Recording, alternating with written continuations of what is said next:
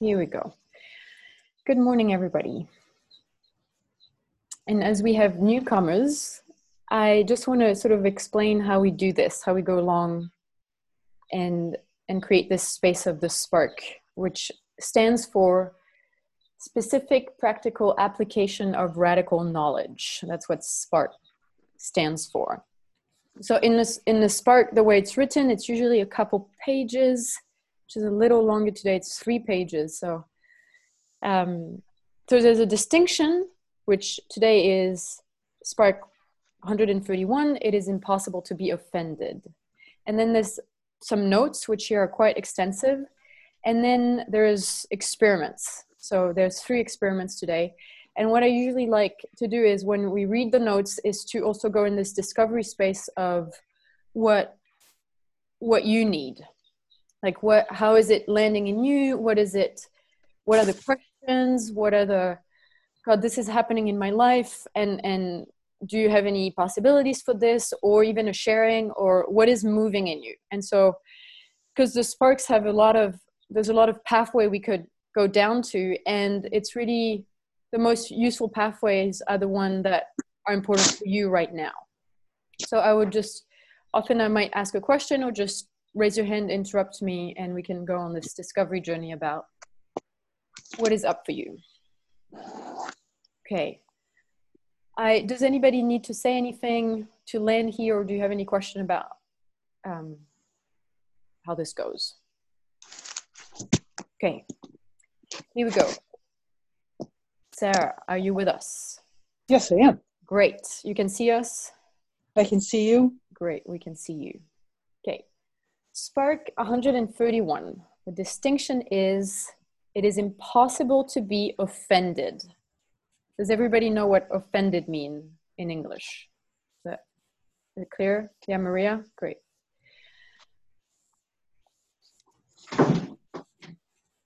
Okay, we have it. Tom, welcome. Hey there. Good on this side. I'm gonna mute you, Barbara and Tom, while you get set up, okay? So the recording people can just, it's less of a background noise. Okay, the notes. I'm starting to read. Perhaps you've had the experience, even during the past 10 minutes, where someone used a tone of voice that caused you to react.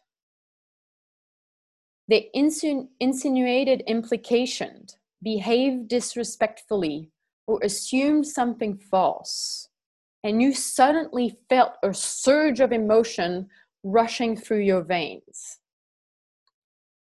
Perhaps you consider your reaction normal and justified.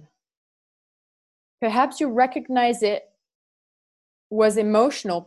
Perhaps you recognize it was emotional, but could do nothing to avoid it. Like trying to swim upstream while being stuck backwards over Niagara Falls. The emotion swallowed your center, obscured your presence, trapped your free perceptions, conquer your body with hormones, and engulfed your mind with stories. Does anybody ever experience anything like this? Okay, this is the experience of being offended. When we get offended, something like it said, like there was a tone of voice, an insinuation, an assumption, somebody said something and you thought they were criticizing you or blaming you or making you responsible for something that you don't feel responsible for. And then there's this like, this surge of emotion and hormones. Welcome, Vera. Welcome, Joseph. We are already in the second paragraph of the spark. Now think about your box. Wait, I want to say something else before. So is everybody clear about the distinction between feelings and emotion? Okay, so feelings appear in the moment. I'll say even for the people who are... Vera, I'm going to mute you. You have sort of a background noise. Thank you. just also for the people who are listening to this recording, the feelings come up. There's anger, sadness, fear, and joy as feeling. There's 4 feelings: anger, sadness, fear, and joy. They come up. They have information and energy for your life, for your relationship, for your destiny. They give you this information about what to do. There's something to be handled. If you're having a feeling, there's something to be handled. So anger is about clarity. Fear is about creation and perception and awareness, or focus, attention. Sadness is about connection, and also about grieving or letting go. And then joy is about team building and celebration and motivation, going on adventures. So they come up, you use it for what it's telling you to use it for, and then it's gone out of your system forever. Very few of us have authentic feelings, because most of what we feel are emotion, which feel exactly the same as feelings. There's anger, sadness, fear, and joy, emotion, and also mixed. You can mix anger, sadness, fear, and joy in all sorts of combination, and you get greed and jealousy and resentment and hatred and shame and guilt. All of those are mixed emotion. For example, shame and guilt, which are very famous ones in modern culture, is a mix of anger, sadness, and fear. Okay, and the anger is usually part of those mixed emotion, like shame and guilt. The anger is turned towards oneself, about that there is a standard to which we have to like rise to. There's a standard of what we should be, or what other people expect us to be, and we haven't reached to that standard, and therefore we feel guilty, or we'll feel ashamed about not being good enough or not being perfect enough. And that's the anger that is turned towards ourselves. So the emotion feels the same, they come up, and then you try maybe to do something. You try to have this conversation, or make a boundary, or go away, or share your sadness. You want to connect, and nothing changes. That thing keeps being there in your system for more than 3 minutes. So anybody has ever been angry or sad or scared for more than 5 minutes, like for a day, for a year, 10 years. Some people are angry for like the rest of their life. They have emotional anger for something that happened when they were 5 years old, and when they die, they still feel that anger. So in a way, when that happens, that means that this part of them has not grown up. They were stuck at 5 years old for their entire life until they died, because that emotion was never completed or healed or heard. Okay, so some of you've heard us say that, like Clinton and I and other people, about that's the importance of going through emotional healing processes, is that when you've had an emotion when you were 1, 2, 5 years old, 15 years old, 20, and even later, you stop growing up. That's where that part of you is stopped. It blocks you from growing up. So to go through the emotional healing process, you release that knot that is in your 5-body system. You release that knot and get that energy back for your life, for yourself as an adult, and not as a 5 years old being offended and throwing a tantrum because that emotion was triggered. So this is, I think, where we're going with this. I haven't read the Spark beforehand, but this being offended actually means, it's a word that modern culture has invented to say having an emotional reaction. And I just want to tell you a little bit about, when I did this Spark and I posted, and I make an image each week about the Spark. And so I typed in being offended. And what does Google come up with this sentence, being offended? And people were saying that the culture, like modern culture, has evolved into what they call a cancel culture, which I haven't heard really before. But it's like when somebody gets offended, then you have to stop saying the thing that makes them offended, which then makes you know, you get, and that was online, but also it happens with all the people around you. Some people just surround themselves with eggshell, surround themselves with eggs, so that when you are around them, you have to walk on eggshell.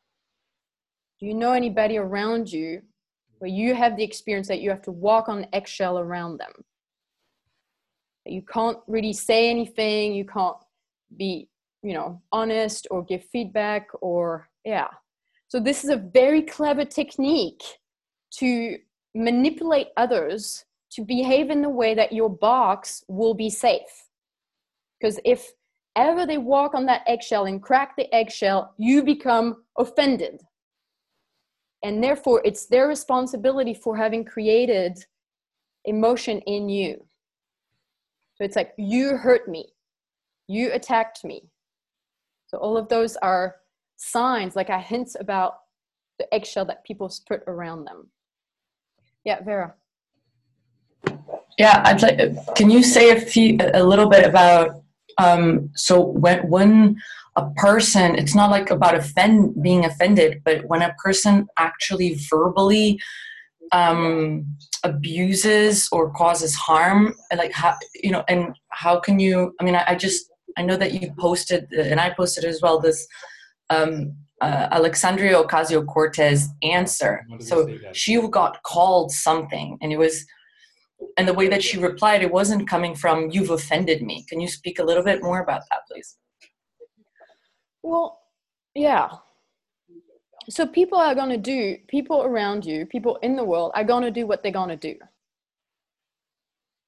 Like to want to change other people is manipulation. Wanting to change other people so that they don't call you a fucking bitch, or, you know, which is what this woman, that's what she received, or other words, is manipulation. And so the idea, or where we want to go with this, or is about being able to take care of myself. I trust myself to take care of myself around anybody. I trust myself. So I don't trust others to take care of me. I trust myself to take care of myself around anybody and any gremlin, any box, any hooks. That's what the gremlin sends. The gremlin sends hooks, you know, so you are a fucking bitch is a gremlin hook sent from this guy to this woman. And she just didn't bite. She said, I'm going to take care of myself. And the way I'm going to do this is to explain with all four feelings. Okay, those were not emotion that she was expressing in her response, were feelings, all four feelings about the consequences of his action. So there's a difference between a reaction and clarity. And she was using clarity and not a reaction of, you should be something else. Actually, I think she says it in her response. I don't expect you to change, or I don't expect you to apologize. I have no expectation.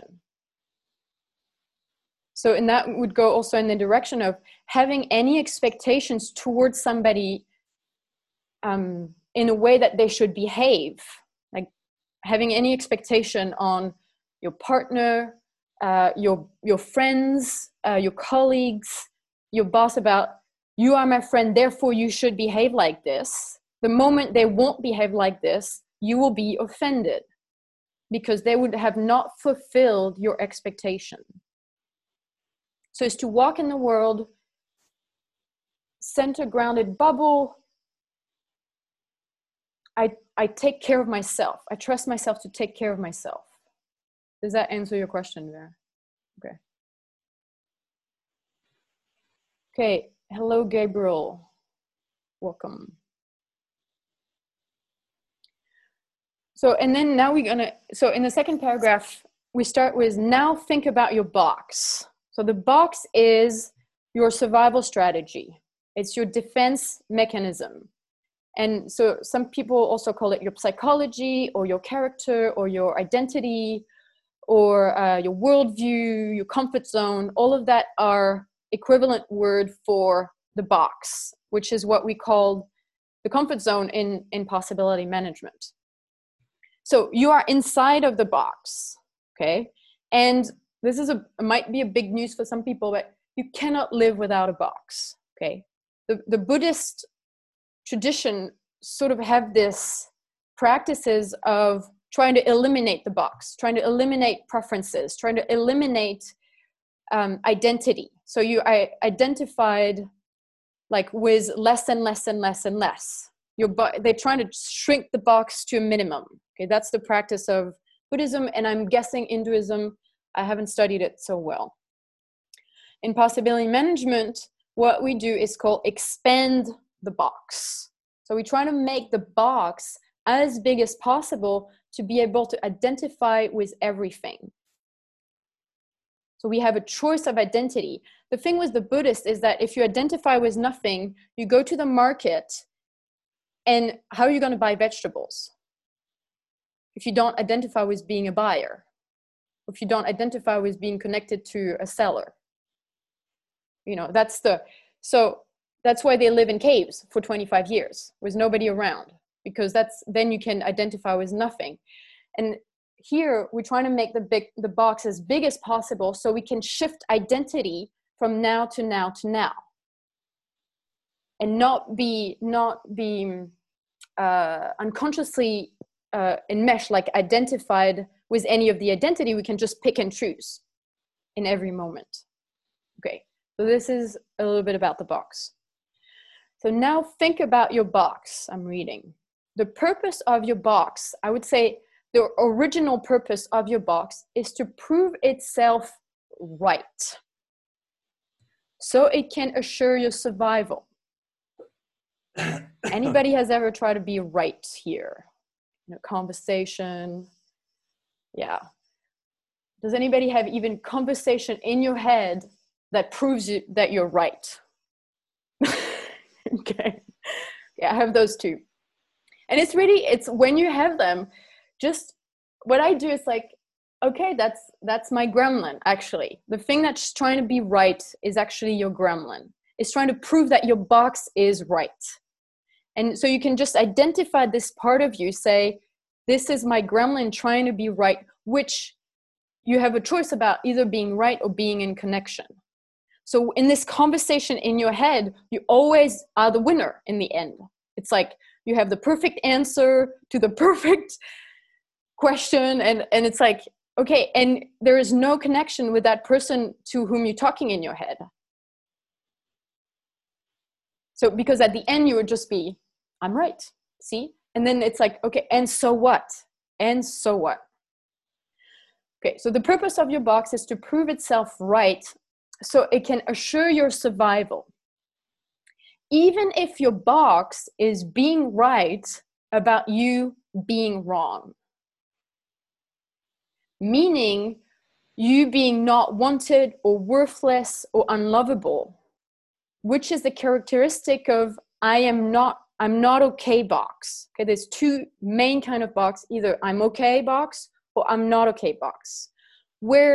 So for the I'm not okay box, you must feel not okay to feel normal. If you check in yourself, how many of you think you have an I'm not okay box where you have to feel not okay to feel kind of yourself? Okay. Okay. So anyway, I want to say a story that we were practicing. I was doing a rage club and we were practicing being right in this because there's it's emotional, unconscious anger behind this willingness to be right. Can you feel that? This like question, answer, I've got it, I'm stronger. It's like there's this emotional anger. And this woman would keep saying, well, I only trust when somebody says something contrary to me, I only trust this other person. I stop trusting myself. Every time this somebody says, no, you're wrong. No, it doesn't work like that. No, she says, I only trust the other person. So this is what it looks like being right about being wrong. That's an example of trying to always think the other person who disagrees with you is more right than you are. That's a big hint. Okay. So in the instant you experience something that in the instant you experience something that challenges the rightness of your box, which for the I'm not okay box could be a sense of respect, of appreciation, of recognition, of being loved or wanted. So have you ever, the people who raise your hand about having an I'm not okay box, have you ever had a sense that somebody was trying to appreciate you or see you or be with you or want you, and what I call you were freaking out? It was like, this is wrong, they're lying, they're manipulating me. Does that make any sense? Yeah. So that's the I'm not okay box, trying to be right about I'm really not okay. That's the experience.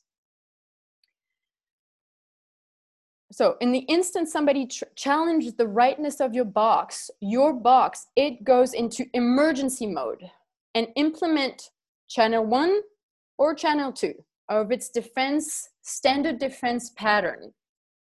Channel 1 is usually some version of getting hysterical and attacking the aggressor, which is what I noticed in this answer of this woman Alexandria, that she was answering this guy who called her a fucking bitch and was speaking her heart. She was speaking her anger and fear and sadness and joy and was not hysterical, which is so rare for public figures to answer in a non-hysterical way. You can even turn off the sound and just look at their behavior and see the hysteria in when their box get hooked or get in this emergency mode. Okay, so that's channel 1, which is hysterical and attacking. And if that fails, if the other person doesn't get into that low drama, that back and forth of hysteria and attack, then if that channel 1 fails, then channel 2 is applied by collapsing and getting depressed and leaving. Is that familiar for anybody? These box reactions are as unconscious as drone prison guard system detecting a movement near the perimeter and automatically gunning it down without caring if it is an escaping prisoner, a curious dog, or a kid flying a kite. The point is, if your box is running your life, if you're identified with your box, if you think those emotions are true, emotional reactions will be normal for you. So most people on the planet are identified with their box because when we grow up, when we are like from 0, even in the mom's belly, to up to 18 years old, we need a box. We need a box to survive and to learn how to interact with our environment and how to be safe, because we can't feed ourselves, we can't protect ourselves, up to like basically 15 or 16 years old. So we need the box. And what is supposed to happen is when we are 15, 16, 17, 18, up to like 22, 23 years old, we're supposed to go through adulthood and archetypal initiatory processes that makes us disidentified with our box. Okay, this is one of the first initiation. I have a box, I'm not my box. The second initiation is I have a body, I'm not my body. Those are the core initiation. And we are supposed to go through that initiation when we're about 18 years old, around. The thing is, for the past 6,000 years, the patriarchal capitalist empire has killed initiation so that that doesn't exist in our life anymore. It does not exist in the culture, in the modern culture. We turn 18 and we can drink and we can drive and we can take drugs and we can travel without a parent's permission, but that is about it. There's nothing that takes us from this childhood to this adulthood. So this is why I was saying in the beginning, most people only feel emotion because of this identification with the box. The box only has emotion. The box only has emotion, which has nothing to do with the present. So that means you're not actually present, connected, vulnerable, authentic in the here and now. You're running your life sometimes as a 5 years old, sometimes as a 7 years old, sometimes as a 12-year-old, whatever emotion comes up, and whenever that emotion was created. So it is, right now, it becomes pretty obvious that we have CEOs of companies and presidents of countries that have stopped growing at about 3 years old. And they are running countries and nuclear weapons and armies and supporting corporation polluting water and destroying indigenous land and chopping down forest. And so all of those, it is like you have a 5 years old running in the street or in the garden, and you say, okay, you're going to be at the head of a country now. This is exactly what is happening. And it's like, okay, we can see it in others because it is so easy to see other people's box and other people's emotional reaction. And we're just like, oh yeah, she has a box. Oh, he definitely has a box. And I hate her box actually. But we don't say that. We say, I hate her. But really what we mean is I hate her box. So the hardest box to see is our own. So we think, this is the thing, if your box is running your life, emotional reaction will be normal to you. And you're just like, it is really like that. My emotion is true. It is really like that. So it is really this work of disidentification and being able to look at ourselves and our box and say, okay, this is an emotional reaction. It has nothing to do with what is happening right now. And call up, now you're in this group and you have other groups. Call up a couple people, say, I'm having an emotional reaction. I need to go through a process. Will you hold space for me? This is so important because you might have techniques to make it go away. So a lot of like meditation, or I'm going to take a bath, I'm going to walk in nature, and I'm going to center myself, make those hormones sort of go away. Okay, we can make them go away. Do not worry that in the next hour or day or week, there will be a similar circumstances that's going to push that button on your box and boom, it's going to come back again. So you can try to make it go away your entire life. It's never far. But if you go through it, it is gone for the rest of your life. Okay, I'll keep reading. Anything from anybody? Okay. How does your box trigger emotional reaction? By repeating one of its standard offending stories to you. By repeating one of its standard offending stories to you and limiting your attention to focus on a circumstance that confirms your story.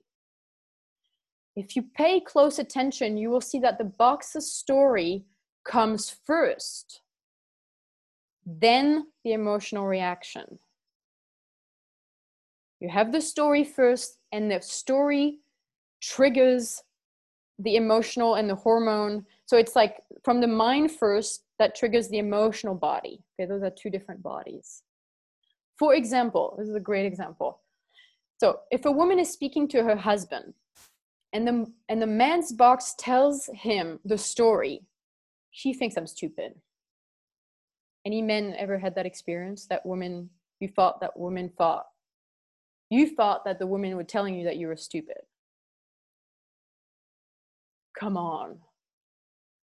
Because women, we do talk like that to men. So I'm pretty sure you've had that experience. Okay, in any case, so she thinks I'm stupid. And then he focuses his attention on the tone of her voice. then he might say, why are you harping on me? If the woman's box tells her the story, then we're in the woman's box world now. The woman's box tells her the story. He's ignoring my intelligence again. Any woman ever had that experience that a man was ignoring her beautiful capacities? Okay, we have that story. Then she might respond, I'm just being clear about where to put the frying pan, honey. When do you react? When you don't react, sorry. I assume that you don't hear me, so I speak louder. I would never put that pan there.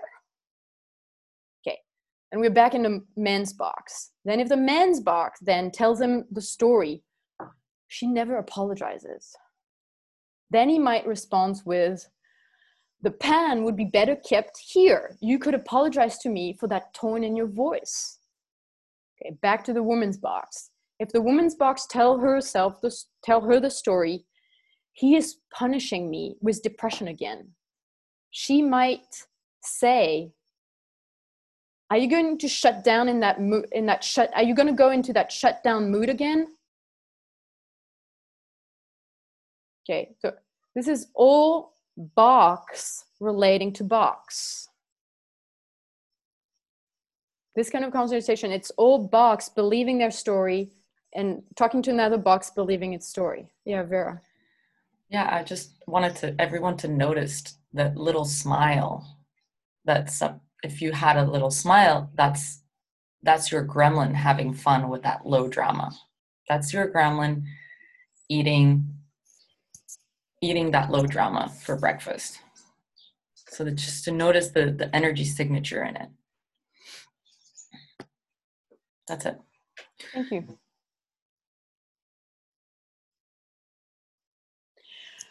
So this realization, the realization that this is all box, has a terrible implication.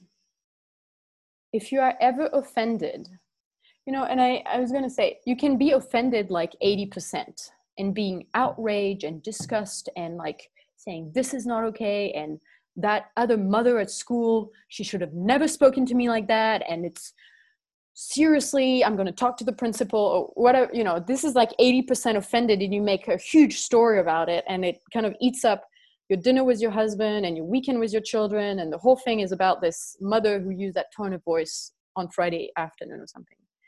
Okay, but there's also, sometimes you get offended 5% or 10%. And it's just like,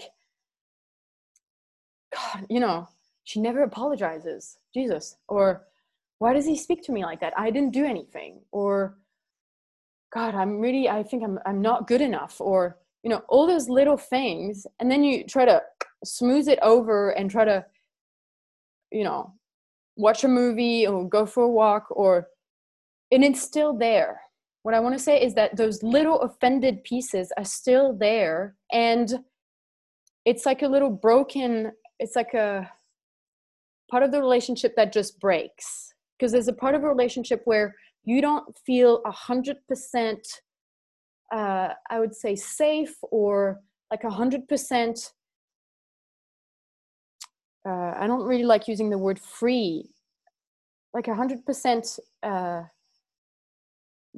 freedom of movement, let's say, to speak or to be or to breathe or to share the little things that are going on for you that, because that bridge is broken.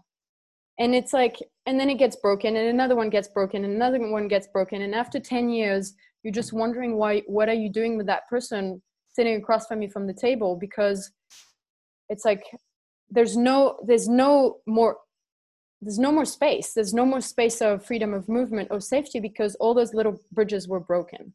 And that's true for a partner, but it's so true also for a brother or sister or for a friend or for somebody you started a business with and you were like on fire in the beginning. And then all those bridges got broken by being offended by little things here and there and never actually admitting that it was an emotional box reaction either from your side or from their side. So it's also, it's about also noticing the little ones and just being really clear and revealing those little like push of adrenaline. You can feel your heart beating faster, or this like, it's like a tightness. So this realization has a terrible implication. If you are ever offended, you are offending yourself by believing your box's stories.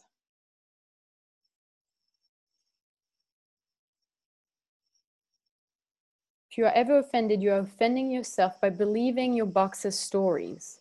Okay. The thing about stories is that we are story makers. We make up story. Every story, every sentence that has what I would call is glue. So is, am, are, were, was, could, should, must, did, don't, do, like all those words.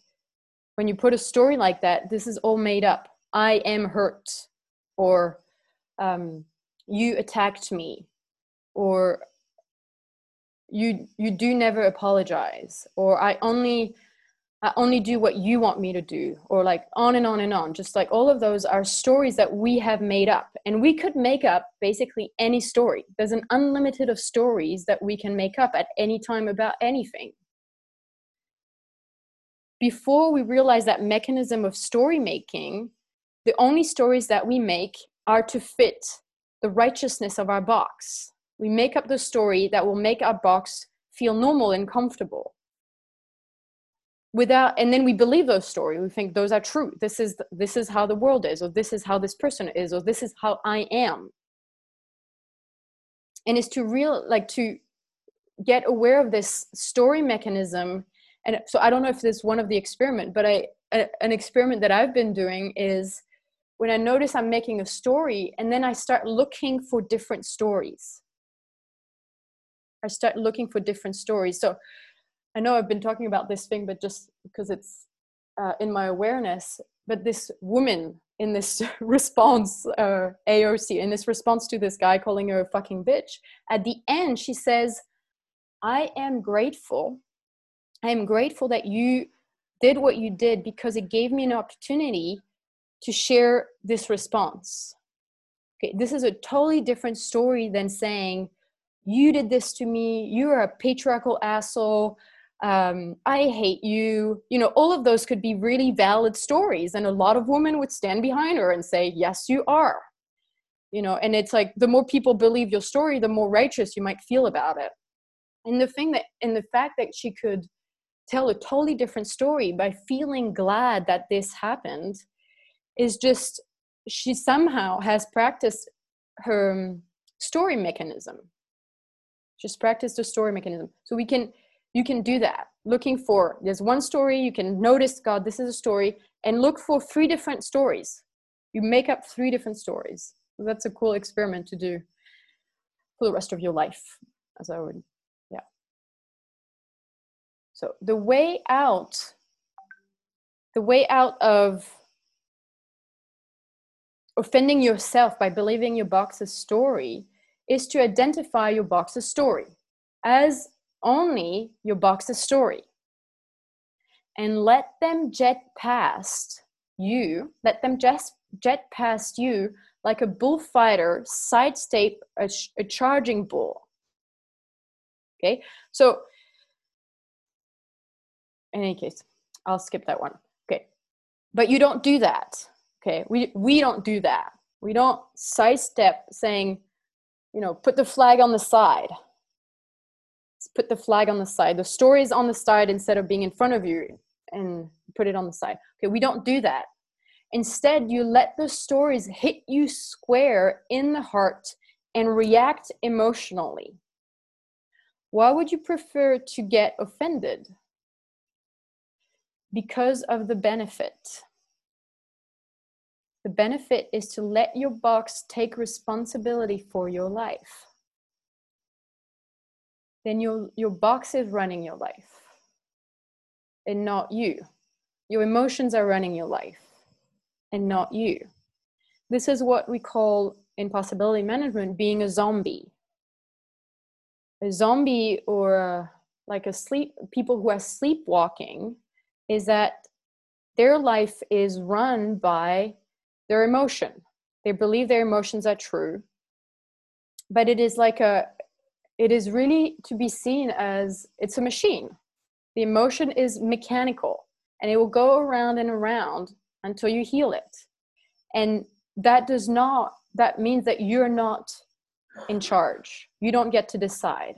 That's the difference, or the distinction between conscious and unconscious. Unconscious means you don't get a choice. You have not built enough distinction or matrix or practice or experiment to have a choice about your behavior. Conscious is, you know what is the purpose of your behavior. You can feel the pain of the purpose. Yeah, Joseph. I just remember situations in the past when I got triggered by my girlfriend, something around she's not really caring for me, she's not loving me, by some little action, just very little action. And then the thing is that there is such a strong physical reaction in the body, I could notice. So it's changing the whole hormones, and it feels so real. So that the real problem is when you think it's real because it's in the body physically, it's so much evidence, still step out and to see that as a game, or to see that as a story unfolding itself. And for me, the challenge is to not believe it in this moment because it feels so real, but to have a stronger force that is able to see that this is a kind of a film, because in the film it can feel so real as well. So you might get terrified, but we're creating their own film, and it's very uncomfortable to step out and not to continue feeling that. It's great. Yeah, it's great in those moments to have a couple of sentences that you've practiced, like that you sort of, those are the same sentences that you're going to use. And it's sort of, okay, stop. You stop everything and you pause for a second, and you just, if you have the slightest doubt that it's an emotion, just assume it's an emotion. If the slightest doubt, 1%, you're just, okay, it's an emotion. And you say, I'm sorry. I was talking to you from an emotional reaction, like from my boxes believing this story. And actually, I want to be with you. So I need 20 minutes because, as you say, Joseph, there's really this physical part that makes it so real, that we think it's so real. And it needs like 20 minutes to actually get out of our body. Okay, you say, I need 20 minutes where I'm not talking to you, to let those, I'm not talking to you, and I'll come back and talk to you in 20 minutes. So that could be the sentence. And the other part is go do the emotional healing process. And yeah. Sometimes humor helps for me, because then I'm making fun of that, and I can more easily step out. And I even have a name for some parts of me which react to this and that, and then we can communicate. Okay, this is this part that is now active. So sometimes this works, but can you say, like, can you describe one of your parts and the name of it? One part would be a part that is very the contrary of generous, where I'm trying to save money and not to be very, very scarce, thinking very scarcely. And this part is called Eric. For some reason, somehow it popped up. And whenever I'm in this mood where I feel that I will go broke when I pay this now, so I'm aware, okay, this is now Eric part kicking in and running my life. So, and then it allows me to step out more often and to become myself, still feeling that, okay, I don't like to do it, but I can do it. But Eric is not running my life in this moment. Cool, thank you.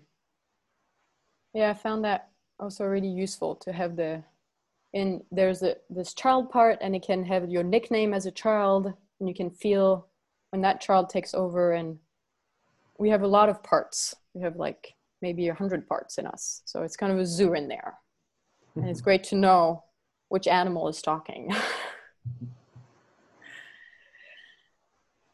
Okay. Here we go. So even if being offended feels uncomfortable, this is really big.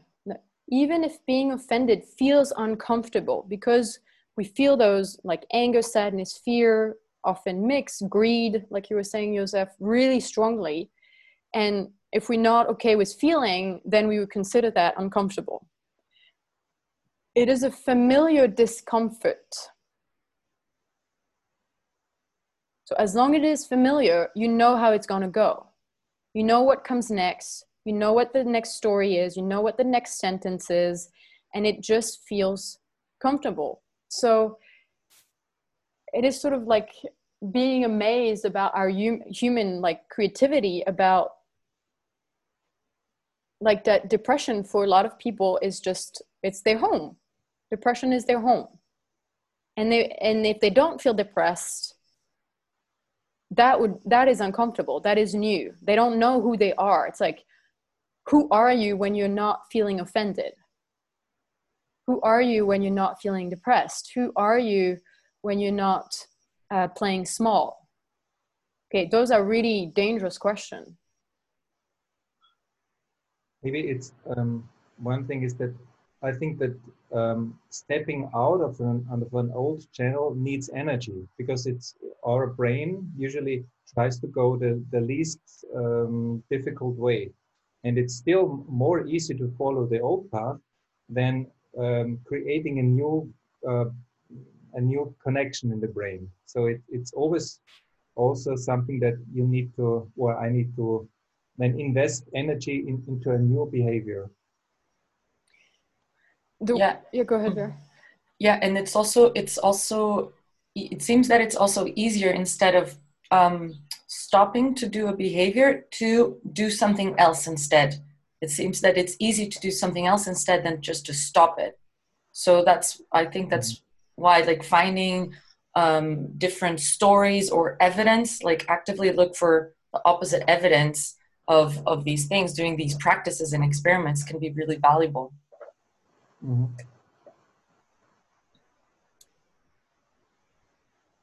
Yeah, I wanted to add that this is really the cool part of the work of possibility management, and is that we're not doing psychotherapy. Like we're not trying to fix people or saying, trying to make you guys functional into your old life. And so, you know, modern culture medicine would be, okay, you get depression, we're going to get you pills so you can go back to work. You know, or you're grieving and therefore you get a 2 weeks off leave of absence so then you can come back to work, as if grieving is like a disease or something, and so you have to be away from people in that time. Or and in possibility management, the work is how to create new possibilities. So as you say, Joseph, it's like how to create new pathways that are more easily have less resistance than the old patterns that we have. And what we've discovered is, when you build matrix, while you build matrix and get new distinction, becomes more painful to do it the old way. The old way becomes more painful than trying something new. And so it's this like a measure of pain, and realizing that life is pain. Life is pain. Everything is pain. But the new distinction and the new experiments creates more pain to do it the old way. And then it's like, and then automatically, like you don't really have to do anything. Evolution happens by reflex. When you have built more matrix, automatically you kind of level up. You get to the next level of awareness and consciousness, and therefore responsibility, as responsibility is consciousness in action. So if you're aware of something in 5 bodies, then you can take responsibility for it. So until you're aware that being offended is an emotional reaction, there's very little chance for you to take responsibility of the mechanism behind being offended and choose something else. So first we build awareness, and then automatically responsibility comes with it. So even if being offended feels uncomfortable, it is a familiar discomfort. And while your box is generating your emotional reactions, it wags its tail like a proud dog, having dug up your freshly planted flower garden to bring you a dead squirrel. Okay, that's your gremlin. Being offended is the best a person can do when their box is in charge. Okay, this is a huge piece of clarity in terms of also relating to people that are being offended around you because, for example, you might be changing. So there are some friends or family or partner who might get offended because you are not the person they thought you were. Okay, being offended is the best a person can do when their box is in charge. They cannot do anything else. So the only thing you can really do is to be with them, or so it's not about being adaptive or being like a old rug for emotional reactivity. This is not what I'm talking about. But you can be with them while they're being offended and be amazed at their box and being like, God, this is really incredible. Your mechanism is really incredible. And just kind of be with them. And to not, if you buy into their story of being offended, then you're hooked. Then you think they are their box, instead of connecting to their being or who they are or what's possible or their potential, or it's also sort of giving up on them, or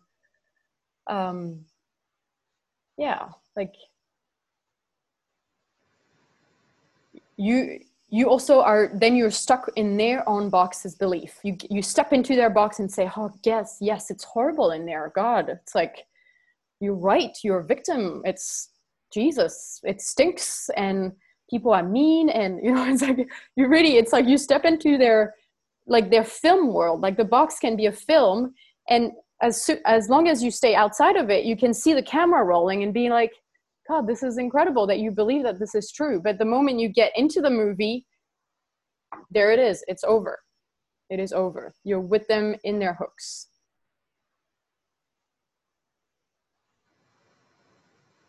Okay, so this is sort of what I was talking about. So this is pretty radical. When you grant a third person the authority to have a valid opinion, such as in a community of 3 or more adults, suddenly you no longer can count on your boxes as the ultimate authority.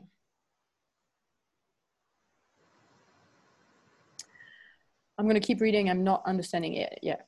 So it can no longer self-declare its own righteousness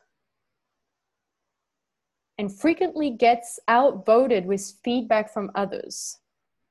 If your community is centered on ongoing adulthood initiatory processes, group intelligence can provide tremendous relief for your being and tremendous outrage for your box's ego, or your box and your gremlin.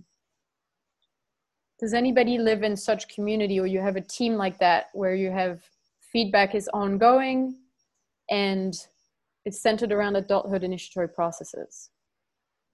People, what are you doing?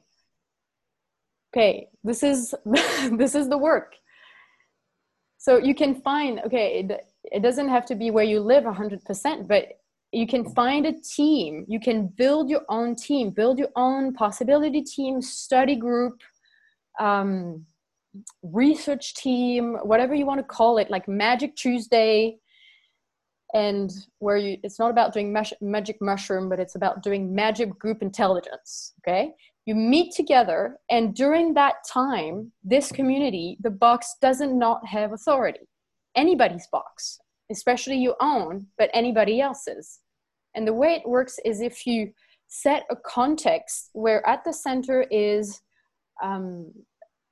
bright principles like love or clarity or possibility or evolution or transformation or empowerment or adulthood, like initiatory processes, so initiation, or if you say, this is what we're going to be creating for the next 2 or 3 hours, and we're going to be doing experiments that will take us, that will make us have more ability to have those forces in our life.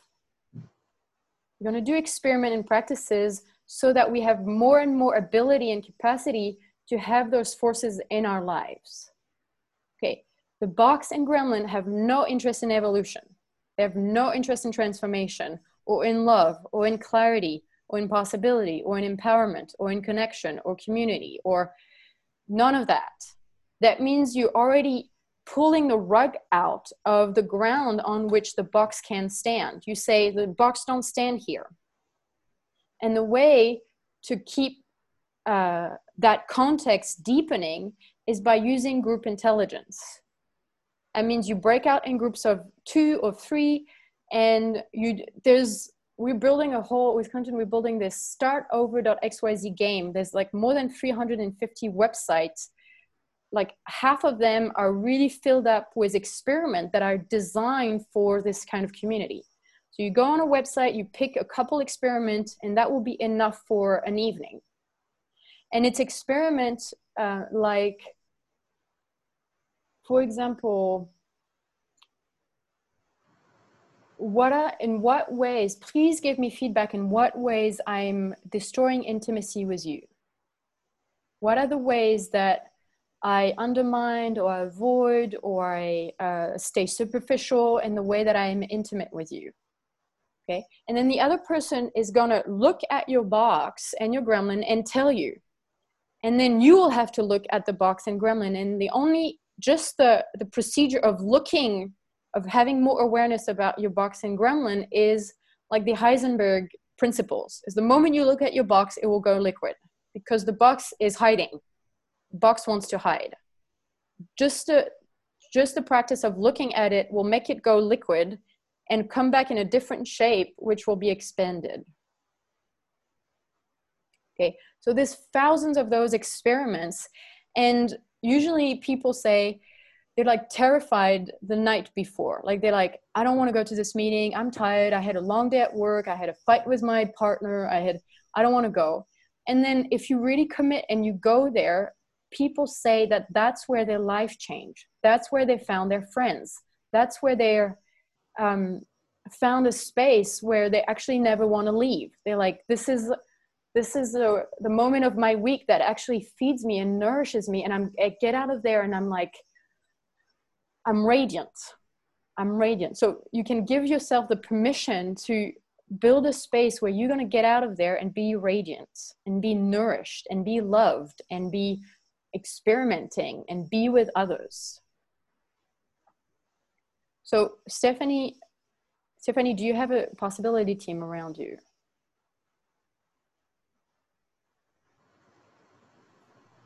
No, not really. Like we had a group when we took like when we joined that summit that was just the conflict transformation summit. Yeah. So there, and Annika is actually from the group, so we know from there. Yeah. But unfortunately, we didn't, like we said, the weekly meetings, but we didn't meet every time. Like once, I couldn't, someone else couldn't. That once it was just 2 of us, and then but we even said we want to continue. Like even the summit is over, we want to continue. So yeah. We see, maybe. Yeah, what really helps, is to have 2 or 3 people who take a stand, who says, I want that space to be there. Those are 2 or 3 people. So if one of you can't come, then there's the 2 other people can hold space. And you say, I'm going to do it. We're going to do it weekly. Whatever happens is going to be every week. And then the people around are going to come and go, and some people will stick and some people will just come once.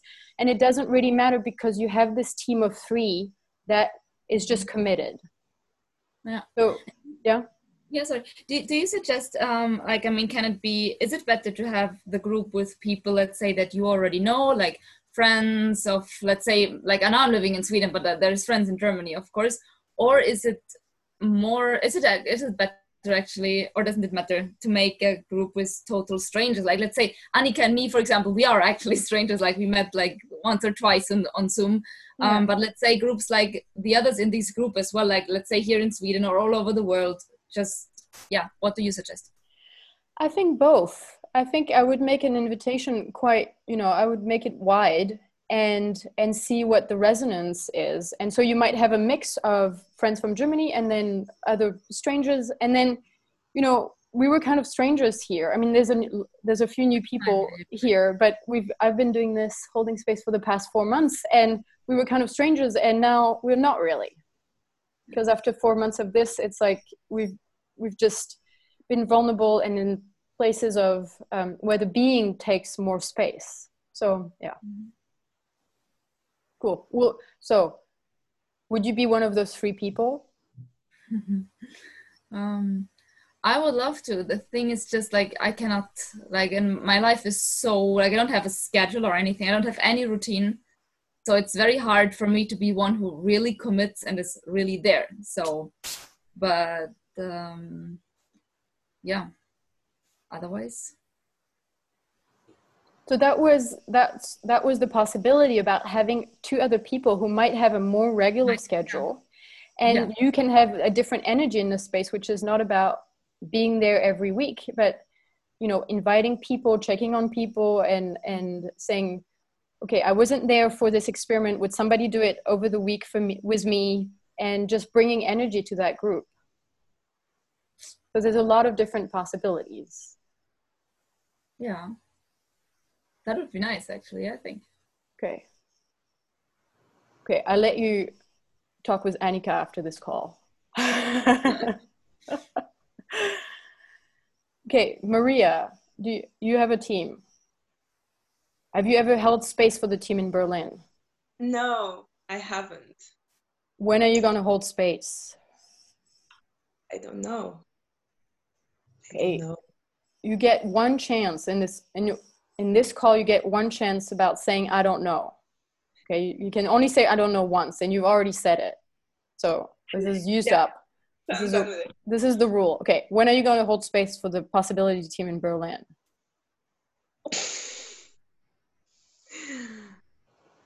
Yeah, I have so many excuses right now that my box has so many excuses. Yeah, my box has so many excuses and reasons and stories. And can you tell us one with a feeling? I think I feel afraid that I can't hold space. I want to give you a little coaching, okay? Because you said I think I feel, which those are 2 different bodies. Okay, feelings, this is the big news, are not in your mind. They're in your heart. Okay, would you start again? So I feel afraid that I cannot hold space. What evidence do you have for that story?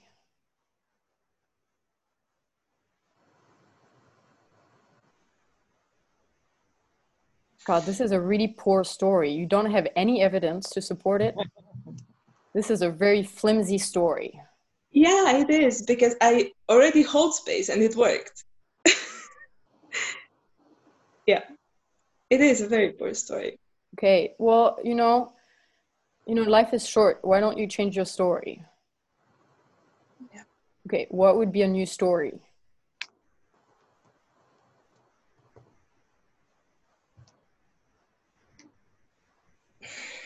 An empowering one, contrary to a disempowering one.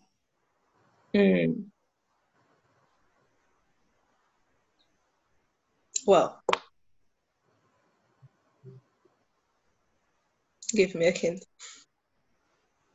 Well, you already said it. Yeah, Vera, do you want to say something? I was going to give a hint or a possibility for a story. Go ahead. I experiment with holding space, or I'm learning, or I try different things.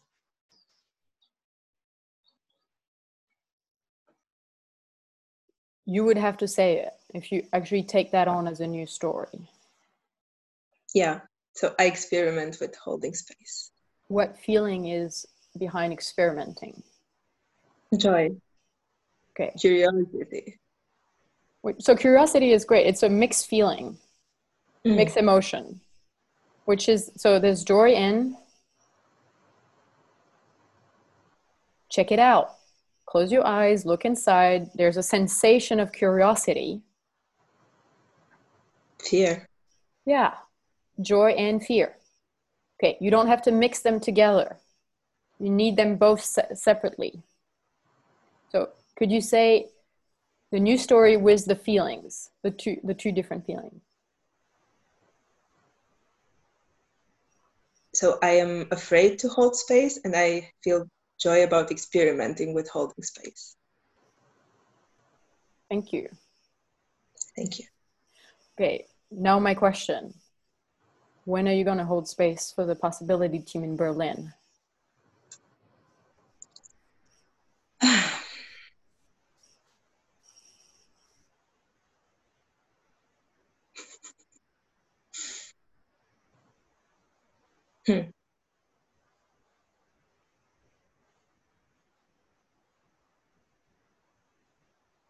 Maria, I don't think you know really what you are.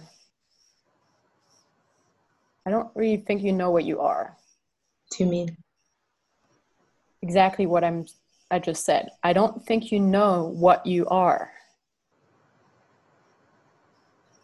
You don't know that you're a feminine force of nature.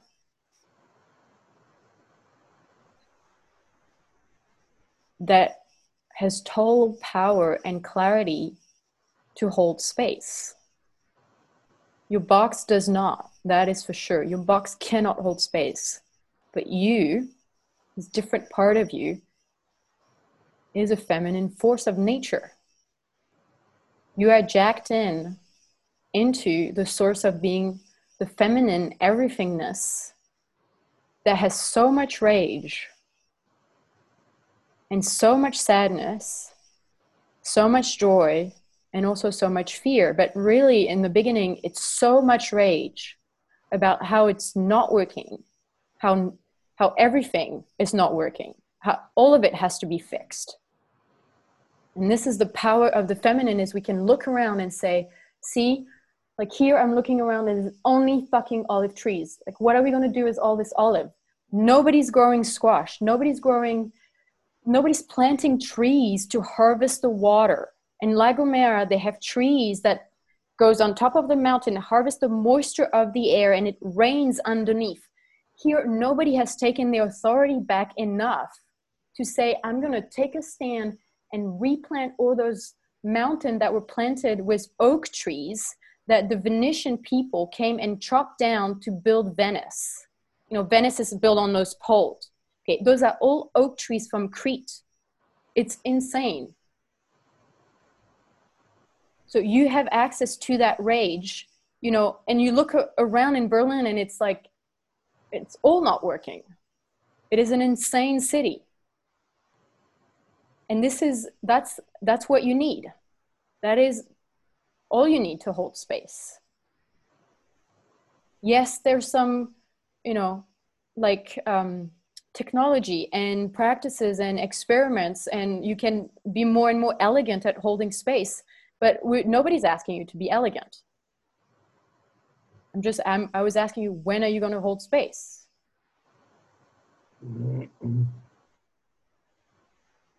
So I'm not letting this go. Okay, I will make an invitation for it. For when? By when? In 2 weeks. In 2 weeks, on the Friday. You do it Friday at noon, correct? Yeah, but I can't because I have something going on until 1 o'clock, so I have to make an invitation for a bit later on Friday. Great. So then you can also be there. Yeah. Okay. Thank you. Okay. Anybody would like to take a stand for Team Gabriel? What is going on in France? Dans les Vosges?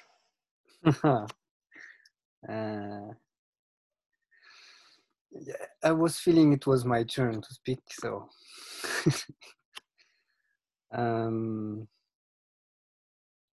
actually my friend told me that I should start something already. She told me, well, what you are sharing with possibility management gives you some energy, so you might start something. The difficulty for me is that it is in English, and I would love to share it in French. Yeah. So I want to say one thing. I've spent a lot of time translating about 20 sparks in French, exactly for that purpose. Oh. Have you seen them? Yeah, I've seen some of them. Okay. Already. Okay. So what you're saying to me, it's already possible, right? That's what I'm saying. Because you could start a possibility team. I mean, that's a great way to start a team. Is you start with spark number 1, because the first 10 ones are sort of building up on each other, like from 1 to 10, and then they're more like you can sort of pick and choose. But the first 10 ones is about the box and the gremlin and the story making, and this is really the fundamental of the rest of the spark. And you do exactly what we're doing right here.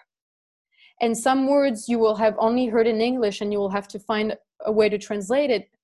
But my French is so rusty after not speaking it for 5 years. But yours is just like it's your mother tongue. So I think you'll do just fine. All right. So I will try as Vera suggested. That was not her suggestion. Helped. Helped. Like this is when I feel this energy of sharing this work, like in France with friends. There is this kind of objection within me who say, hey man, you're already taking a lot of time to build what I'm doing now. And then you need more time to invest in, translating, sharing, and blah, blah, blah. So there's this kind of, parts within me who's saying this, who have this kind of objection and saying, the story about time, but I know this is not true on the other side. So you're going to try to make me believe that you're a victim of time. That's going to be really bad for you. No. no. I know that there is only decision, and the moment I make a decision, then there is no story about time. So okay, Gabriel, I think also you're not trusting ECHO, the Earth Coincidence Control Office, which is le Bureau de Coïncidence, le Bureau de Contrôle des Coïncidences de la Terre. It doesn't sound so cool in French, but I think it would work. Okay, ECHO, why are you coming here every week? How come you're sharing so much? And then this friend is like, to the point that he's saying, okay, you need to build a group. You need to share this. Okay, this is ECHO opening doors or painting doors for you, like showing you doors. Whether you're going to say yes or no is up to you. I'm just, from my own experience, when I've been saying yes to ECHO, my life has taken turns that I didn't know it would take, and I feel really glad about them. So, it's when you say it's only decisions, I'm saying, actually, you still think you're in charge of your life. And you could lose control or like loosen the tightness about that actually you're not in charge of your life, and ECHO is. And whether you're going to let it, that would be the decision. Mm. Okay, well, let us know, okay, if you start a group, because I have a few people, if you would do it online, I have a few people who might be interested in joining in French. Mm. Great. Okay, cool. Thank I want to check with Barbara and Tom. Do you have a team wherever you are? Do you have a team with Anna Sarah? You're muted. Would you unmute? Barbara, you're muted. Yeah. Aha. Yes. And Yes, good. We can hear you. We have a little group together with people who we live in. We have people who live together. It's sort of fallen apart a little bit because of holidays. We've got the summer holidays here, but I feel really inspired to get it going again. Cool. And I think it's really it's important to one person says we're going to meet, and if 3 come or only 1 comes, then still keep the appointment. Yeah. I do, a little sidestep. I don't know if this is possible to ask now. I do things with my daughter, Mm-hmm. and I don't know if that's very healthy.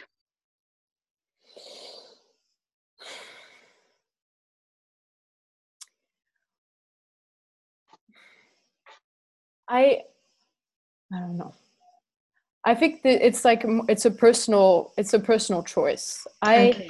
I had to really take like a couple years, 2.5 years, really away from my parents and do my own evolution. And now my mom usually comes to the Spark, so she's been into a Rage Club, and it's been really fantastic because I've been through this initiation with her of saying, now I'm a woman. I'm not your daughter anymore. I'm going to call you Lee and not mom. And I'm a daughter, walking next to you. And I'm a woman. Sorry, I'm a woman walking next to you. And so in that relationship, it's been working fantastic. So I would say just keep having that question. Mm-hmm. And when it doesn't feel appropriate anymore, just say, okay, we pause for a while, and then, that's how I would go about it. Yeah. Because that's what Anna is saying. She's saying, I'm not your daughter anymore. I'm a person on my own. We're in this sort of process. Great. But that takes away a bit of this fear of it. Yeah, definitely. Good. You might want to check the website called Mother Graduation. Mm-hmm. Mother Graduation, and anyone here who has children, you can also do the Father Graduation. It's just written as mother, but you can read it exactly, and it's Father Graduation. And it's about saying, I've completed my job.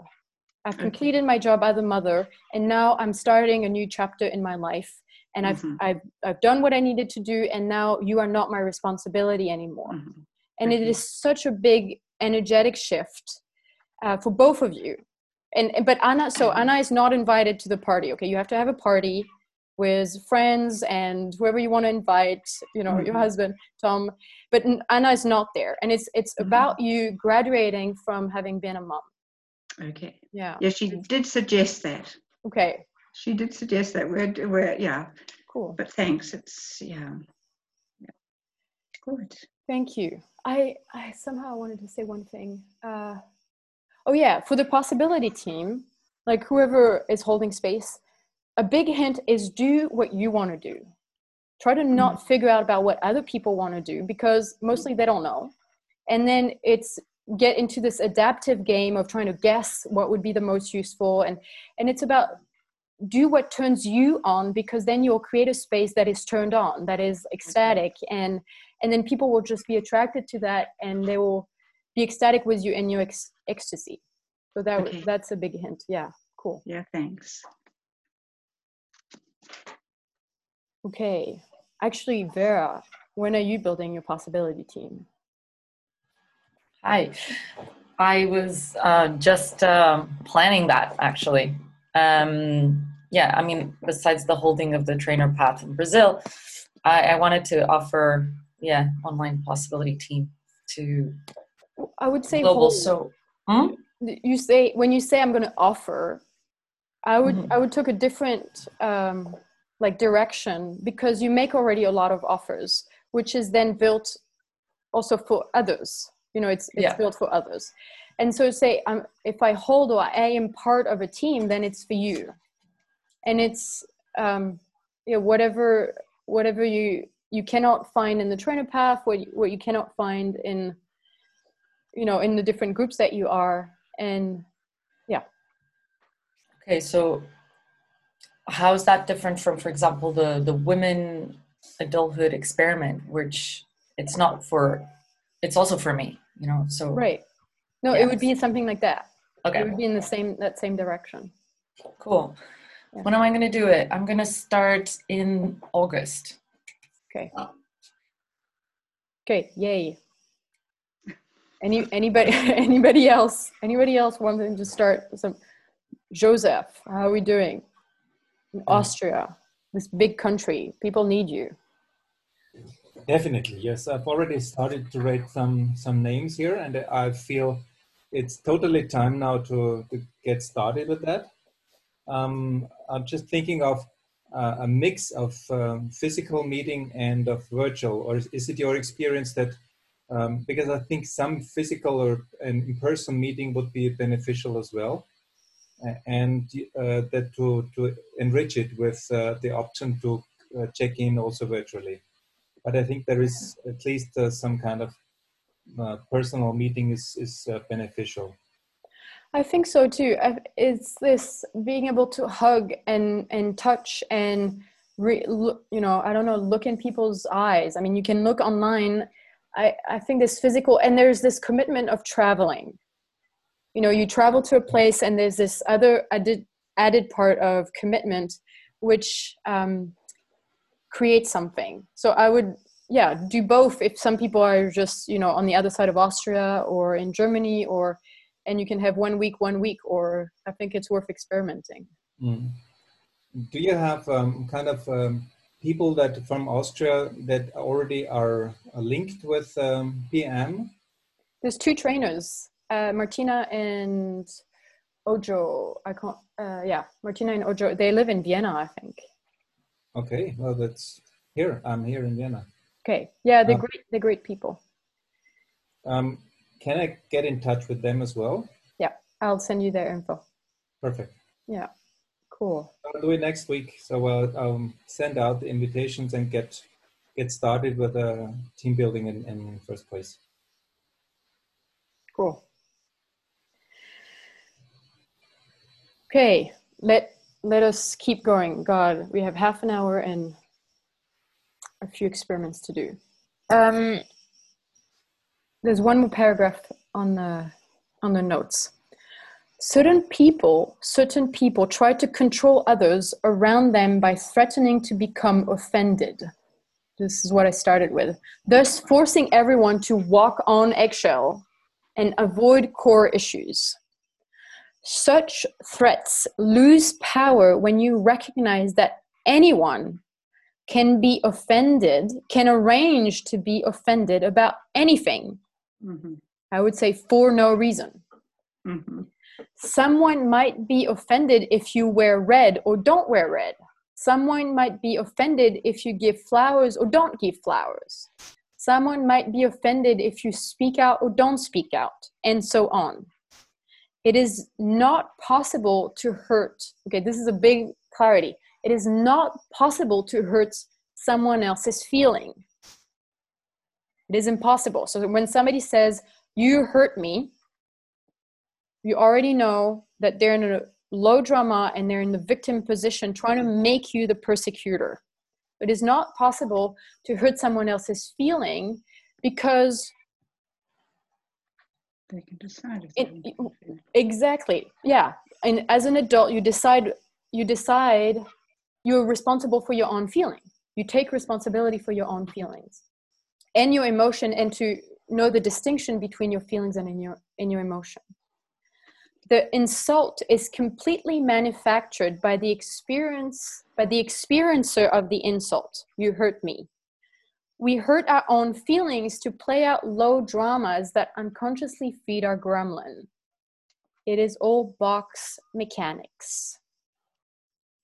It's like the laws of physics. It's really as certain as the laws of physics. This is how the box mechanics work. I was realizing that recently is, in a way, it's like if you're not really offending people, that means you're not really being yourself. Okay, so this is a great measure of if nobody's offended around you, there's some place where you're playing dead, you're not playing full out, you're not being yourself. Okay, so the Holy One. Okay. Okay, experiment number 1. There's 3 of them. And the first one is a decision. Okay, experiment number 1. Start by assuming that your box is running your life. This is the experiment. This is 99% guaranteed to be true. And if by some miracle it is not true, you can still benefit from doing this experiment. So just assume that your life is run by your box, by your comfort zone. So then there's step 1 and step 2. Step 1, detect to what degree your box is running your life. Remember, the box promotes survival, whereas your being thrive on living. There's a big difference between surviving and living. To detect your current state of affairs, split a piece of your attention. Okay, you have your attention and you can split it in actually different pieces. Split a piece of your attention and have it neutrally observe what stories your box tell you.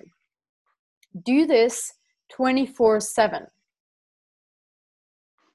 A big clue for detecting box activity is if you have voices in your head. In Eric Berne's Ego State Thought Map, which, Vera, would you post the Ego State website? Thank you. So, if you have voices in your head, then you are in the parent ego state, which is a box ego state. When in your head you hear either critical voices, okay, you are worthless, you're not good enough, see everybody else is doing it and not you, or nurturing voices like, I'm the best and I'm the most beautiful and I'm kicking ass. Okay, both of those voices are parent ego state, and that's your box. These are other people's boxes talking to you. Corporate, societal, governmental, religious boxes providing the story that keeps up the fire of your emotional reaction in their favor. Does that make any sense to you? That the corporation and government and religion have built up stories that triggers emotion in us so that we keep giving authority away to them. So whatever they've built up keeps going because we haven't disidentified with our emotion, and we think when they say, if you don't have a job, you will die, we think it's true. If you do a sin, you will go to hell, we think it's true. You know, I'm not a good person, we want to be good people, because if we are a bad person, then we'll go to hell. Okay, so it has layers. Even if you stop going to church, the Catholic thoughtware has been impregnated, like in the thoughtware of modern culture. Stephanie, what were you showing us? There's a book, I'm Okay, You're Okay. I guess you know that. Does it have, no? I didn't fully read it. I just read a couple of pages, but there was some stuff with that, the parent and the child and these positions, and it sounds very much like what you're talking about now. But as I said, I didn't read it, but there is as well these, I was just checking. Who is it from? Is it transactional analysis? Yes, I think Thomas A. Harris, and it's very old, and it has these parent and child. That's and these, transactional analysis. Yes. Yeah, which we've taken a few maps from their work because they're so clear, and so it's really what's going on in terms of our different parts. So that's Yes, I read a recommendation of this, and as I said, I didn't read it, but in the back it's written, I'm not okay, you're okay. I'm not okay, you're not okay. I'm okay, you're not okay. Or I'm okay, you're okay. Yeah. So, Yeah. That's what we do. Yeah. Cool. You're okay. Okay. So the solution for this is use your voice blaster. You have a voice blaster on this energetic tool belt around your waist. There you have an energetic tool belt, and you have a voice blaster that's just on your back, okay? Would everybody take out their voice blaster, please? Thank you very much. Maria, where's your voice? Yes, great. Tom, we want to see your voice blaster. It's there, perfect. Okay, the solution is blow the voices away. They are not your voice, they are vampires. Okay, they are like little bats flying around your head. And it goes like this. You're worthless. Bang! Bang! Bang! Okay, and you shoot it a few times. Like, you are worthless is really a bad big one, and it needs a lot of bullets. So, like, the wings just don't fly anymore and they just go away, okay?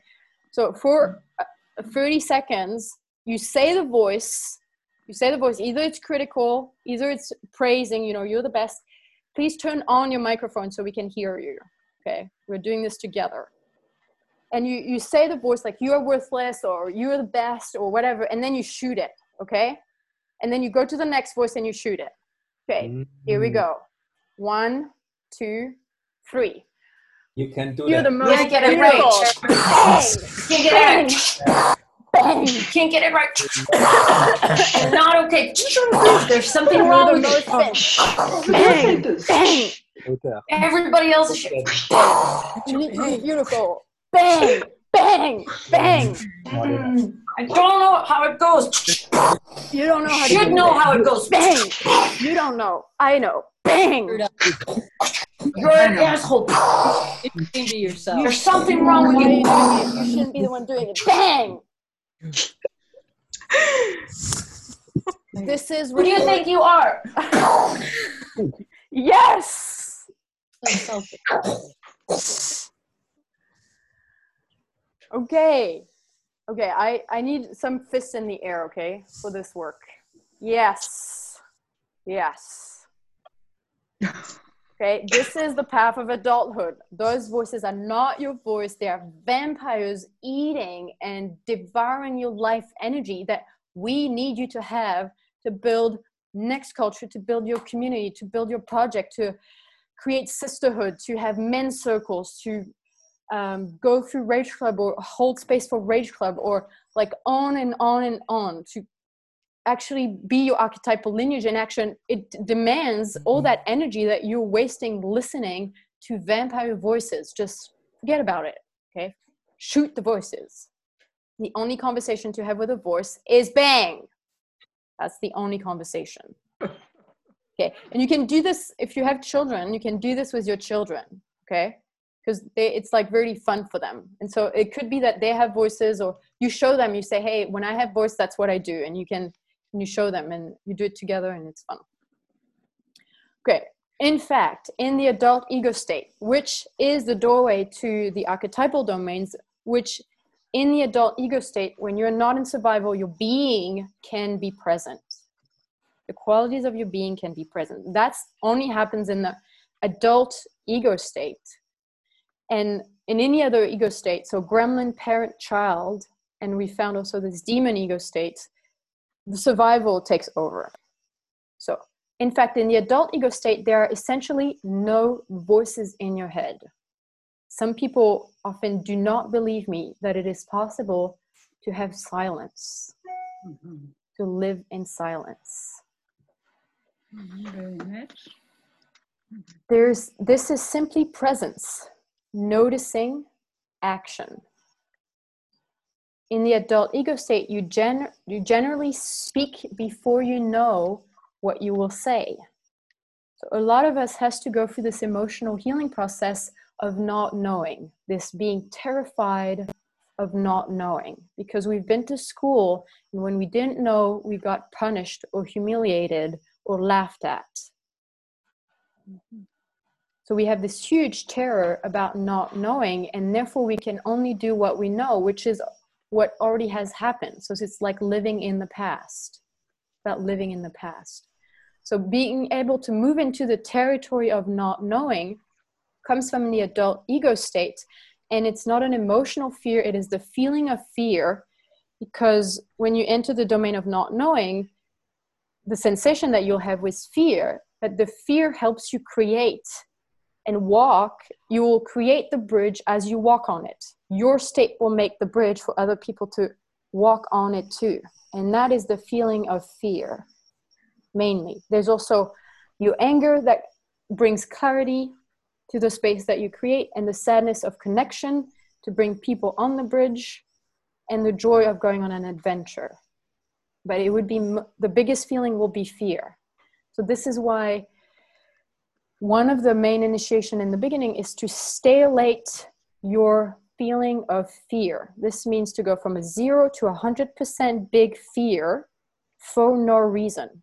There is no, it's in a space where there's no reason to be afraid, and we ask you to go all the way to 100% intensity big fear, which clicks a switch into your 5-body system and turns on the archetype of the shaman, magician, sorceress, like creator, and also partly healer, but it's about transformation. Like the sadness archetype also has healing quality, and the fear is more of a transformation quality, okay? And when that archetype is turned on in you, this is what I was talking about, Maria, is that we have the archetype of anger, fear, sadness, and joy, which is the warrior, warrioress, shaman, sorceress, magician, lover, and healer from the sadness, and game world builder, which is a project creator. I don't like using the word leader because it's such a shadow principles. But those archetypes, when they are turned on, they can take over our life. And then it's not about Maria anymore. And it's not about Anne Chloe anymore. It is about what those archetypes need to create in the world. Like, what are they here for? And I think, Maria, you've built a lot of matrix, you know, in the past year with the team, and you've come to the Spark clubs. And it's like, I think there's enough matrix for those archetypes to start coming through, you know, doses by doses, step by step. And somehow, you know, sometimes you need an offer. You need somebody to just say, hey, this is time now. It is time. Okay. Okay.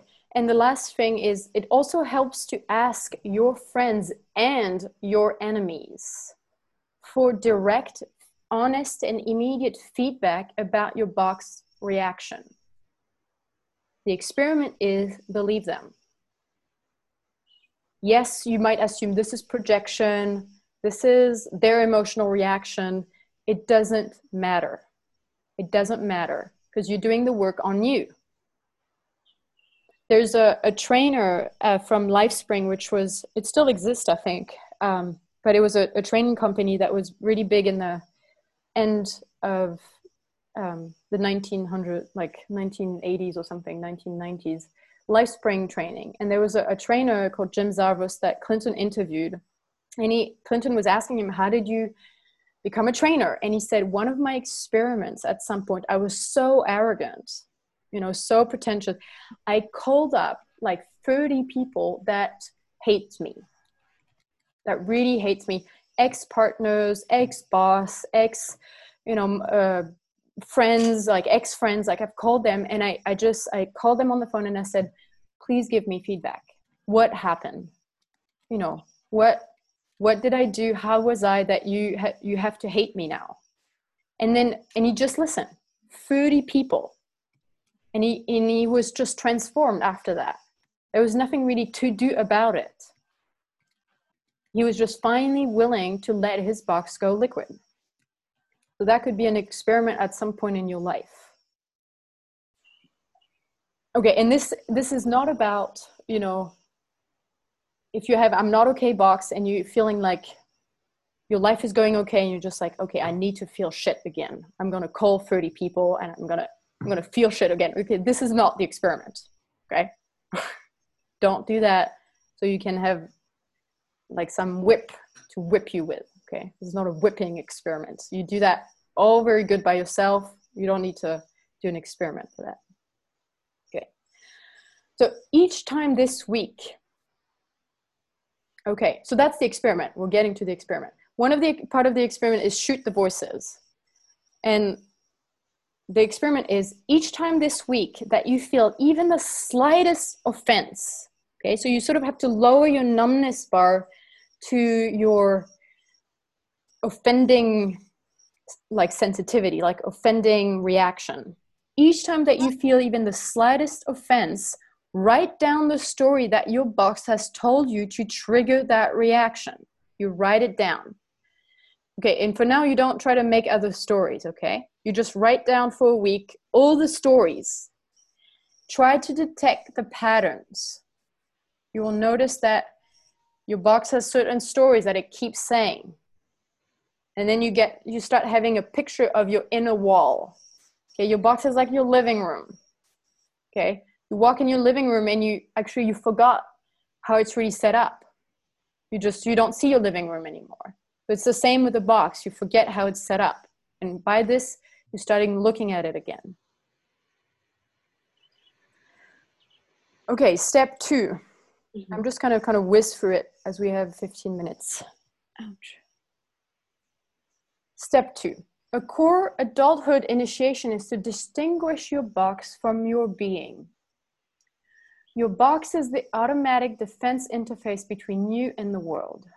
Your being is what gets appreciated before you say or do or have anything. So how many people do you have a sense that there's something that can be appreciated before you even move? Like before you say, before you do, before you have anything? Does anybody have a sense of that part of themselves? Okay. So a bit more than half. Okay, so this is really part of the adulthood initiatory process, or like the path of becoming adult, is to start noticing this part in you that has nothing to do with what you do, has nothing to do with what you say. It's just when you walk, like just you being in the room, there are qualities that comes in the room and by your presence of being. Okay. You can detect your being through detecting its appreciable qualities that wordlessly exist and are directly experienced by each person you encounter, no matter what stories their box uses to react to you. Okay, so, they experience your qualities of being, but also you experience the qualities of being no matter what stories you have about them. So this is where we're going with this experiment. The qualities of your beings evolve as your being grows. Your being grows through engaging experiences that builds matrix. That's what I was talking about. To find your present, like right now, quality of being, do the following declaring appreciation exercise.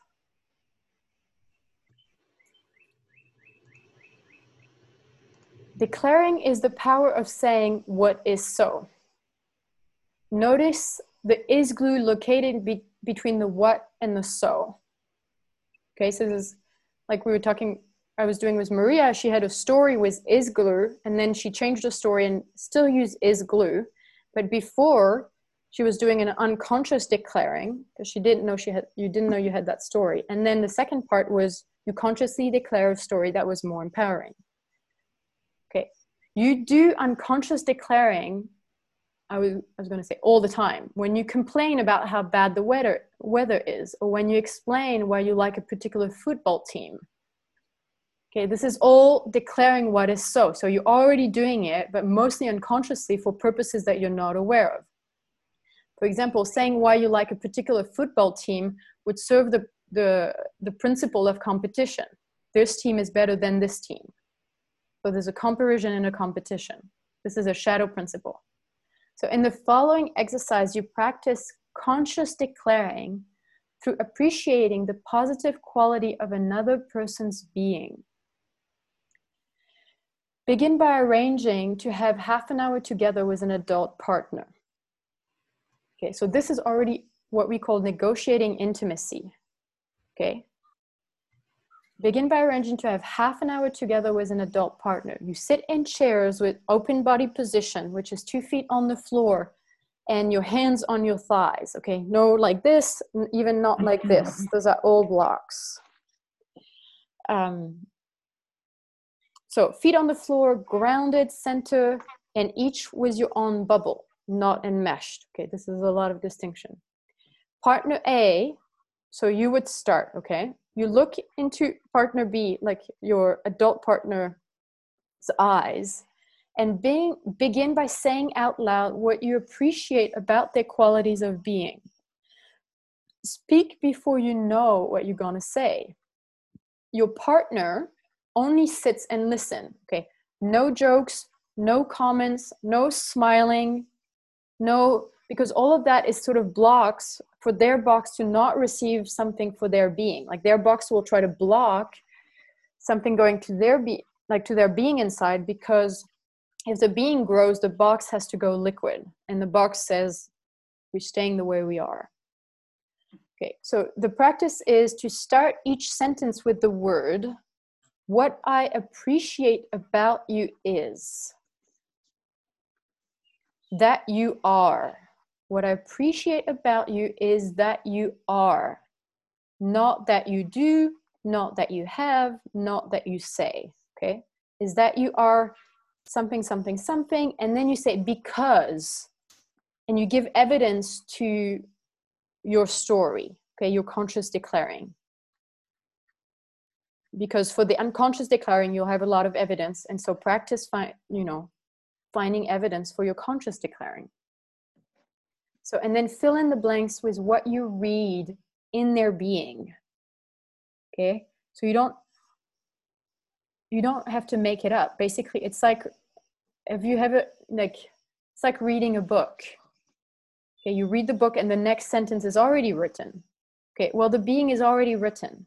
So you're just reading their being, and you're reading like you're reading a book out loud. That's the experiment, okay? Basically, it has nothing to do with you. Like some people panic when they try to do this. It's already there. You just have to read it. Yeah, Stephanie. But something like this is to be done with at least friends or partner, family, people that you know, isn't it? Like, I mean, at least in a longer extent. I mean, I can now, when I meet a stranger, I can say like for a couple of minutes what kind of a story I make. But if I should talk for half an hour, you really have to know the person, no? Well, you have to arrange it with them. I don't know what you mean by knowing. Yeah, but let's say me now about someone that I've really not even talked to, like Joseph, for example, we never talked to each other before. Like if I now would have to tell him what I appreciate about him, it's like, how will I do that? You open your energetic eyes and you have a being that is already connected to his being. And so you listen to your being, which is new territory. It's a new skill. Modern culture knows nothing about being. We have never had a class, I'm guessing, anybody here have never had a class in how to listen to your being or how to read somebody else's being or appreciate the qualities of being. Because if modern culture would teach us that, we wouldn't be buying shoes every other week. And we wouldn't be paying for holidays in the Seychelles. And we wouldn't be watching Netflix, binging on Netflix. Nothing of that. The only thing we'd be doing is sitting across from each other and appreciating the qualities of each other's being. So modern culture has no interest in teaching us that thing because it would be irrelevant. It would just collapse in a minute if everybody were doing that. So it is a new skill. It is a new skill. And it's all in there. You already have everything that you need. So I'm going to partner you with Joseph, and we're going to do this right now. Okay. Okay, so I'm just going to read the last part. Okay, be bold. Speak assertively and directly. Okay, not maybe, not possibly, not can, whatever. It's like you are. Be poetically audacious. Say you are. Use your possibility paintbrush. Won't talk to paint in words your evolving sensation of appreciation so that the other person directly experiences what you appreciate in them. They can start sensing their own being. This is not about saying anything that you already know about the person. You do not have to know someone before you can sit in front of them and read their qualities of being like an open book. You simply look in their eyes and keep saying what you appreciate about them right now. You simply look at, okay, one person practice for 5 minutes, then change roles. You can also do this exercise while standing in line at the post office or at the cashier. Okay, I would take 10 minutes and we do it 3 minutes per person. Okay, 3 minutes, you just sit across from them, you connect to this person, being to being, and you appreciate them for about 3 minutes. Then we take just a 1 minute pause in silence, and then we change roles, do a minute of silence, and then we come back. Here we go. And Barbara and Tom, I'm leaving you in the same room, okay? Okay. Barbara and Tom, yeah, you're in the one room, so you do it with each other. Mm-hmm. Okay. And Vera, you get to stay with me. Okay. Yeah, we're going to do it right now. This is, You still have to enter the room, okay, Barbara? beitreten. Yeah, yeah. I'm very new in computer.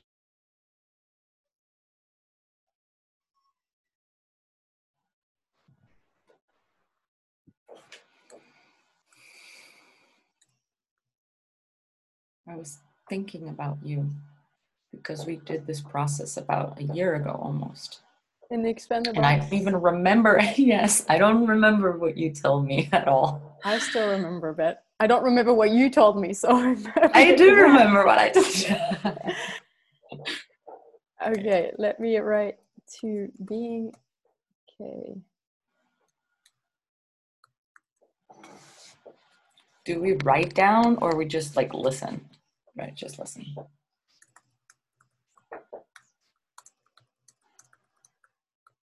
Okay, I need to just set up a clock here and. Sorry, there's nobody in that breakout room. Yeah, I know it didn't work with Anika. So Vera, can I move you to breakout room 1 with Sarah? Yeah. Okay. I think Annika is frozen. Yeah. So I think that's the. So Sarah, would you go back in breakout room 1 and Vera will meet you there? Sure. Do I? Is there something I can push to get? Oh, here, join breakout room. Yes, that's it. Okay.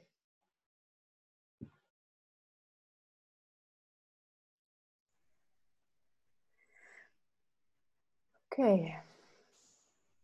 Will you be okay if I'm the one who speaks? Okay. Okay. Annika, I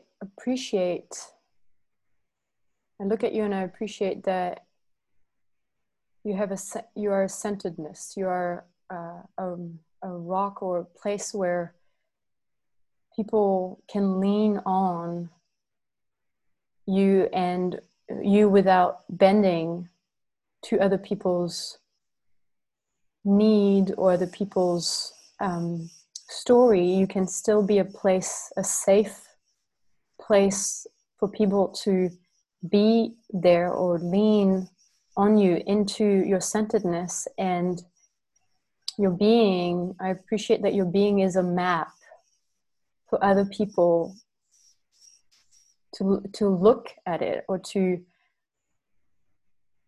be with it or embrace it and map onto it to give them their own centeredness and clarity and there's this part of your being that does not have much action, but it's a place where it's in the middle of the storm. It's the middle of the storm, clarity and pause, and whatever is happening around, you're not going to go away. Your being will be this pole for people to lean on. And this is a quality of a queen, the queen quality. And I'm not really talking about the monarchy and all this stuff, but this queen is a good queen, is the queen that when the people are in a storm, when the country is in a storm, when the village, when the community, you're holding that space together. You are holding the village and the community, whatever happens, whoever leaves, whoever comes in, you get to be the center without being at the center, without being this everyone looking or bowing, or it's not about that. It's sort of an invisible center and inspiring your people. It's inspiring your people to be together, to be people for each other.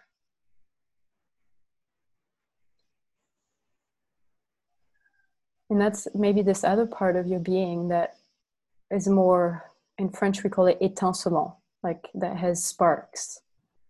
And I appreciate those. It's really quiet sparks or radiance.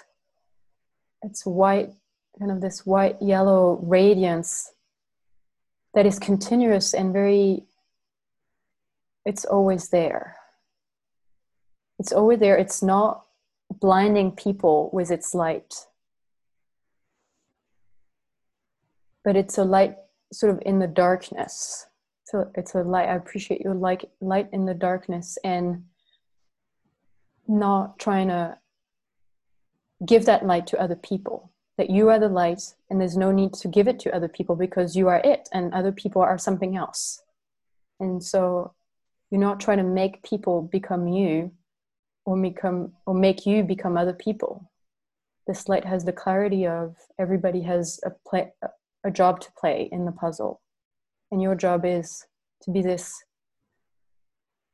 centered, clear, ever-glowing radiance in the village. Thank you. Thank you.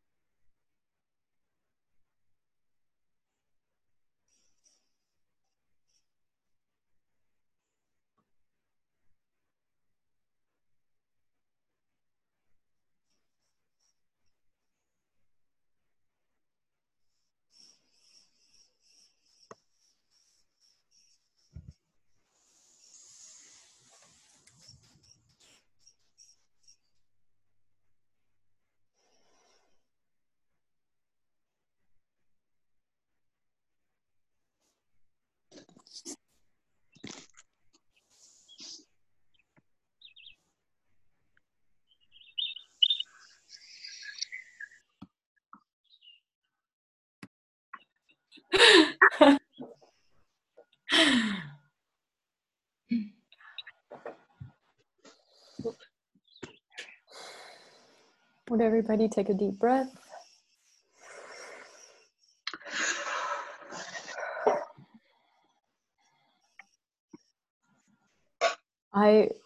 This experience is a personal experience, and I don't want people to usually make a comment after this, because it's often maybe their mind or their box trying to judge that experience, and it's an experience. There's nothing to judge about it. It was what it was, and so I would just, want to sort of leave you with that experience.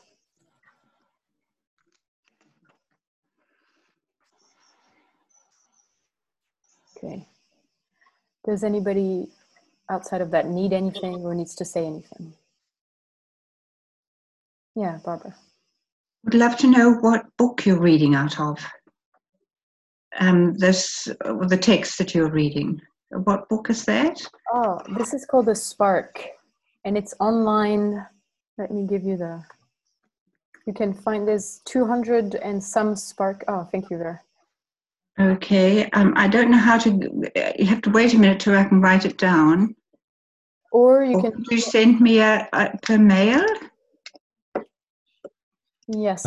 What you can do is to have the chat box, and there is, when you go into the chat box, there are 3 points, and you can save the chat, and you can find it there. You don't have to write it. Okay, I'll have a look. I'm very new in computer. Okay, yes, I do see it. I do see Mother Graduation and the other. That's and the Spark. last Yeah, one. that's the last one. Yes, thanks a lot. And then I have to get out of that. Okay. Good. Okay, and this was number 131. Okay. Yeah. Thank you. Cool. Okay.